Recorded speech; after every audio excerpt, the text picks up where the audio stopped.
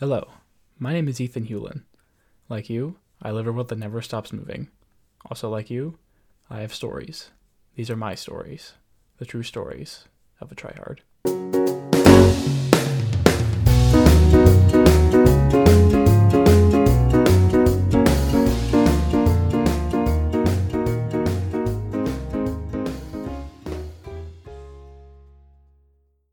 Welcome back to True Stories of a Tryhard. I am Ethan Hewlin, and this week I have once again welcomed back a guest. Please welcome all the way back from episode 1, Jess Vandermott. Jess, welcome.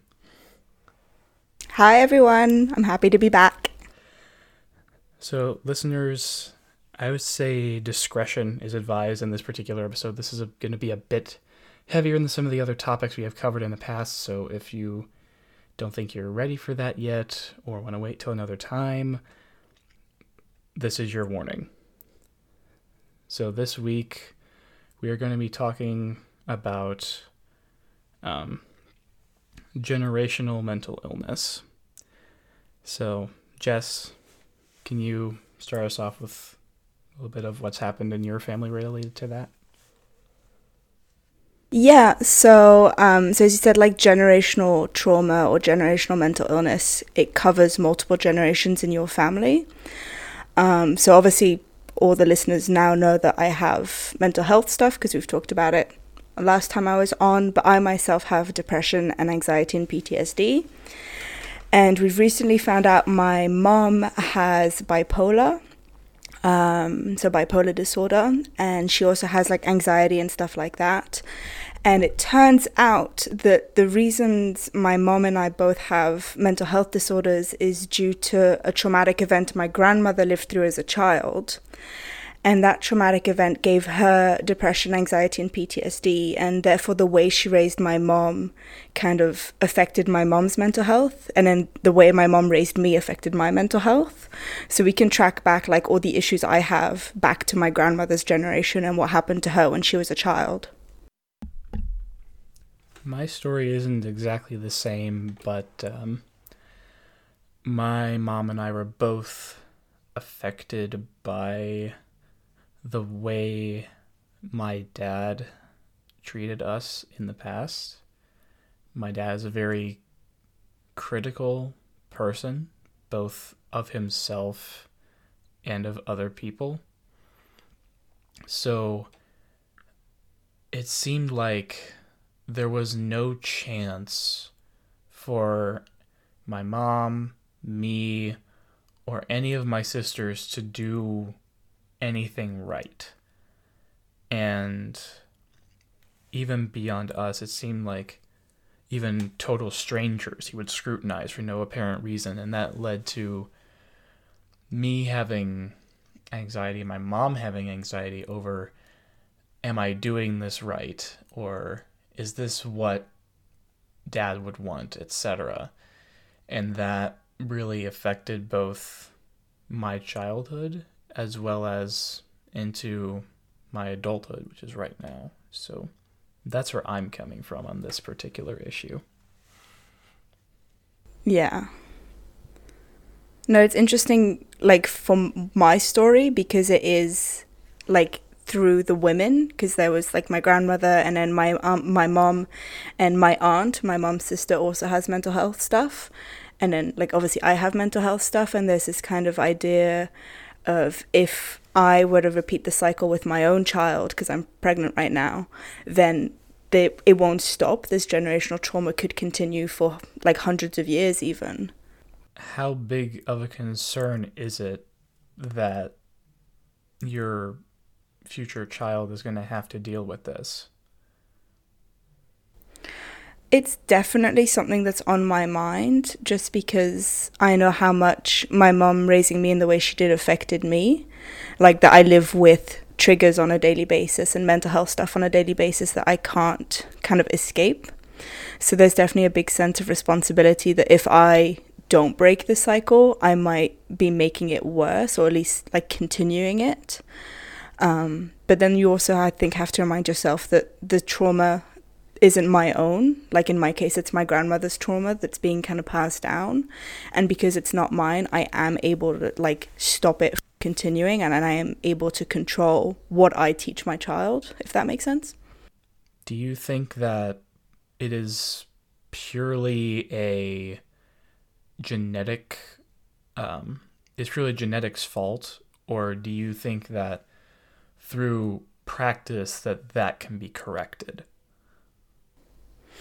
I think there's a nature versus nurture argument to be had. So, like, for example, with me, my mom first realized I had anxiety when I was about 18 months old. So that's extremely young to have, like, a mental health issue going on. So that's kind of part the genetic side. But I think, like, the way my mom raised me was with a lot of stress and anxiety because she herself has anxiety. So it'd be stuff like if we're on the bus and our stop is the next stop, she'd be telling me, like, you have to get up, you have to get to the door, like, we can't miss the stop. And that would, like, increase my own anxiety about missing our stop. So there's definitely one aspect that I know I won't be able to control. There is a genetic aspect, it seems, of generational trauma. But there is a lot that I can still, with how I act in front of my children and how I act towards them, I can still help kind of lessen the blow of it, if that makes sense. Yeah, that definitely makes sense. And I think that, like, while trauma can be passed down and mental illness can be passed down genetically, that there are steps that you can take both as an individual and if you are in a parental position, you can also put in place. And also just making a conscious decision to be around people who have a more positive outlook just in general, and to improve your own outlook on purpose, if that makes sense. Yeah. Yeah, definitely. As I was saying, just reminding myself whenever I have a really bad day and I feel like I can't get out of it, the fact that I can remind myself that this mental stuff that I'm going through isn't my own. Some of it is just purely my own, but some of it is my mom's issues and some of it's my grandmother's issues. So it's not all on me and it's not all my fault, and I can still get through it because some of this stuff isn't a burden that I have to carry anymore. Yeah, and I feel like there are some members of my family who have mental health issues but aren't willing to come forward with them. It can be dismissed as like, oh, that's just how they are, rather than them accepting that that's a problem that needs to be dealt with. Yeah, well, as I said, we've only just kind of realized my mom has bipolar disorder because up until this point in her life, she always said, like, nothing's wrong with me. I don't have anxiety. I'm just an anxious person. I don't have anxiety. I just get stressed easily. So she was finding ways of excusing what was going on, which hasn't helped her be able to face and then deal with what's going on. And in turn, her diagnosis allowed us to realize that there's something deeper here, and therefore we could find out where it all started, and it's allowed all of us, my mum, my aunt and myself, to heal a lot more, because now, as I say, there isn't that element of it's purely my fault. So it has helped to get a proper diagnosis, but it's very typical, I think, for people to just say, oh, I don't have anxiety, I'm just anxious. So how did that affect your mom finding out at the age that she is now as opposed to finding out much younger? How did she react to that? So she really struggled with accepting that she was sick. A big part of that is also just her generation. My mom's in her mid-50s. And so growing up, mental health wasn't really a discussion. Like, you didn't have anxiety, you were just stressed. You didn't have depression, you were just sad.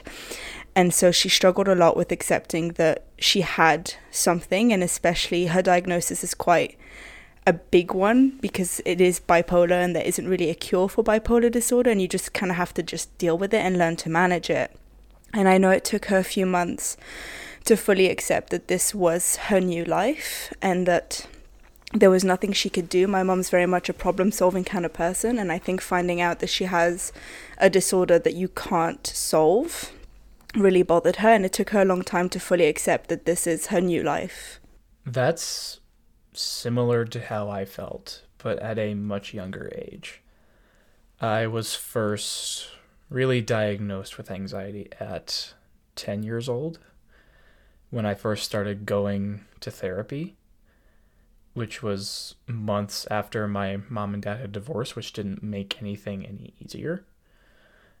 And through talks with my therapist and just me kind of going through my own experiences, I began to realize, like, yes, I have this problem, but I can also control how much it affects me. Yeah, I think that's something my mum is still working on, is accepting that she can do something about it. It's not like that's it, you've got bipolar and you're stuck. And I think for her, finding out that this is linked to what happened to my grandmother has actually helped her accept it more, because there's that side of this isn't my fault and this isn't something I've done, and I can just move forward from it and I don't have to try and kind of fix what happened behind me, because my mom's not very good at like fixing things that have happened. She just kind of keeps trudging forward no matter what. And so I think for her it was quite liberating to know that this isn't her fault, kind of thing. Yeah, that can be very liberating because, as I mentioned a few seconds ago, my parents divorced when I was 9 years old, and I thought, as a lot of kids do, come to find out, that I thought it was my fault. Like there was something that I did along the way that made my parents' marriage fail at some point. When in reality, none of it really was ever my fault. And to a certain extent, I still have a hard time believing that, but it does not, I don't think of it as my problem as much anymore as I used to. Yeah, I definitely had that with my mom's diagnosis, because my mom was severely abusive of me when I was growing up, and she would blame me for a lot of things. So, for example, my mom's a heavy drinker, and she would tell me that the reason she drinks is because I'm such a horrible person to be around, that she doesn't want to be at home with me, so she goes to drink instead. And then kind of finding out that she has bipolar and that's why she acts the way she does and she says what she says, it really helped me realize that it's not my fault that I was being abused. And though that's what she was saying, it's also not her fault she was saying this. So it kind of helped remove blame for myself, but also helped me stop blaming her for everything. So there was definitely a sense of release with realizing that everything isn't my fault. I definitely understand where you're coming from on that. Like, I am so hard on myself that if other people have a problem, my first instinct is to say, what did I do? Yeah. How did I cause this? Yeah, I definitely have an aspect of that also. And so that's caused me to kind of put this filter on myself when I'm in public of like, I want to tread very, very lightly because I don't want to hurt this person. Mm-hmm. And that's been a concern of mine for a very long time, despite some people saying that I have a bit of a blunt personality and way of speaking. So I don't know. Sometimes I just don't know. Like sometimes I just feel like a living contradiction. Yeah, I definitely get that. Especially because, I say, being a child of abuse and always being blamed for my abuse, I always just assume if something goes wrong in someone's life, it must be me. I've somehow caused this thing to go wrong. And I think I spend a lot of my energy trying to fix other people's problems in the hopes that like it negates whatever it is that I believe I did to them. But the reality is, and this is something that I still struggle with, is that no matter what you do or how much you worry, it's not going to end up fixing anything down the line. Yeah. And that's something I'm having to kind of come to terms with and accept, that there's no amount of worrying and stuff that's going to change anything. And yet, I still do it. Oh yeah, all the time. Always worried. I can only imagine what it's like to be in your situation with a child on the way, and if there's complications with the child, or if something doesn't seem 100% correct, I just don't know. I cannot imagine what it's like to be expecting, especially how late you are. Yeah. So for listeners, I'm due in about 5 weeks, so I'm right at the end. And a big thing you're taught when you're pregnant is like the fetus will feel your emotions, and it's been shown that women who have high levels of anxiety or depression in their pregnancies can kind of pass that anxiety and depression down onto their fetus, which is kind of how I ended up with anxiety and depression. A big part of that was my mom was super anxious when she was pregnant because she was worried about being a bad mom, which is kind of ironic. And it's been something, I've been really lucky. I haven't had antenatal anxiety and depression, but the few times I have had like a normal level of anxiety or stress, I immediately start spiraling and think, that's it, I'm ruining this child, I'm going to give them anxiety, it's going to be my fault, they're going to need years and years of therapy because of this. And I have to kind of pull back and realize that it's not one moment of stress or one moment of anxiety or one moment of depression that's going to ruin them. And they're not going to be ruined anyway if they have a mental health issue. That's normal. Everybody does at this point. But there's a lot of like blaming and looking at myself and critiquing myself and everything I do. And let's say just a normal moment of anxiety, I'll start spiraling, which makes me even more anxious, which makes me spiral more because I feel like I'm doing more harm. And yeah, it's not great. Yeah, I know how you feel with the spiraling. Actually, it was about a week ago that I had just almost a whole day where I just felt trapped. Like, I'm going to use an analogy. Here. I felt like I was going down a whirlpool, just spinning, and always going down no matter what, and didn't feel like I could escape. Is that something that you have experienced or are experiencing? Yeah, I mean, as of yesterday, I had a little spiral moment. It's definitely something I've experienced my whole life, both with anxiety, depression, and like PTSD.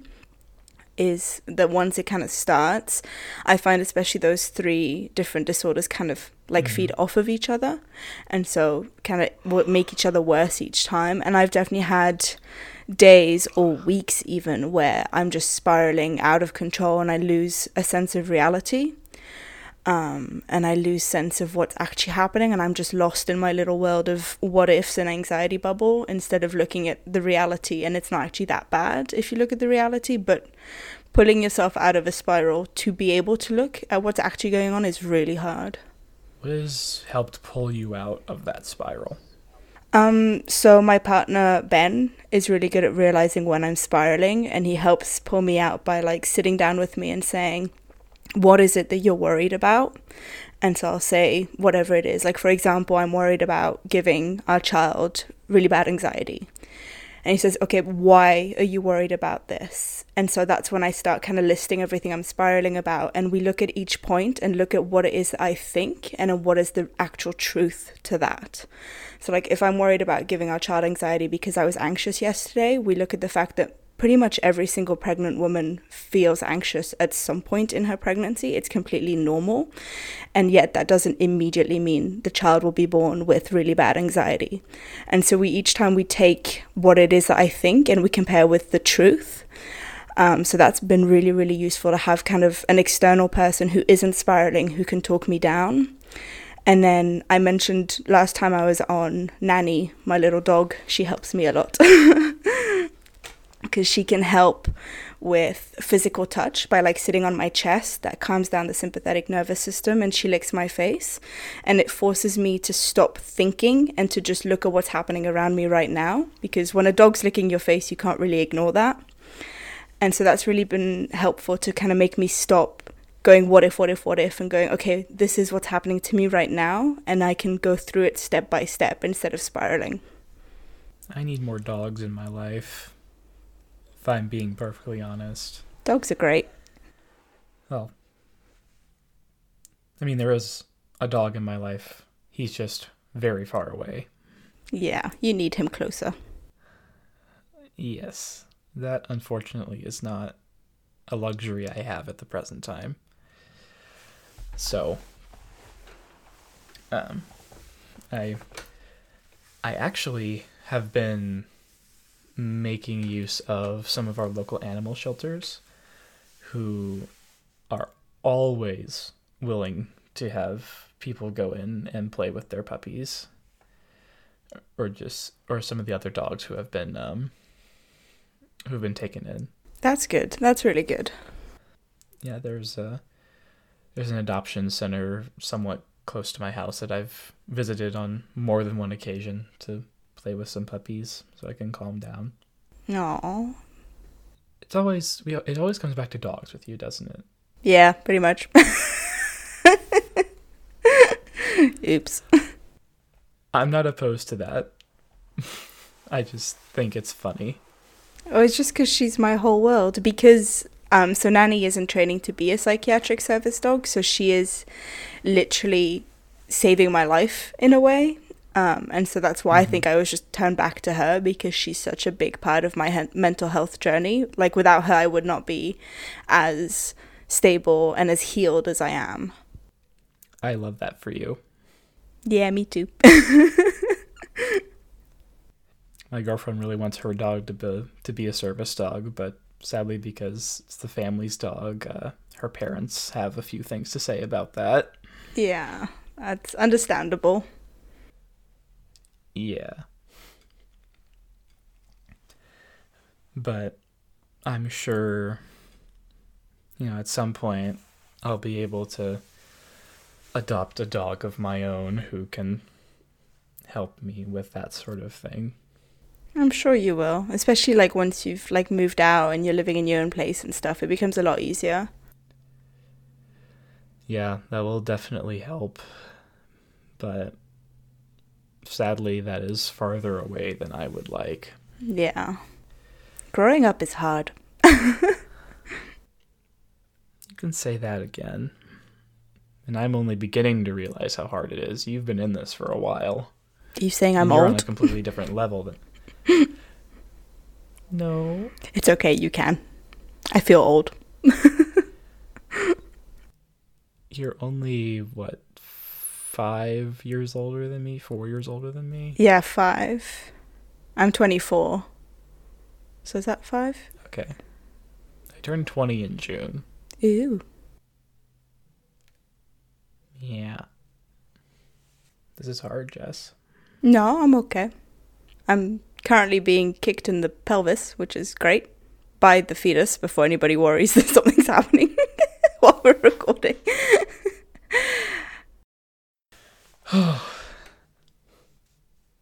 Bubble, please be nice to your mom.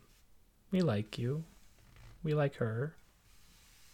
They got told off by the midwife last time we got checked because they were so, and this kind of relates back to like anxiety and stuff, they were so wriggly. So when you like do exercise, your heart rate goes up. Mm-hmm.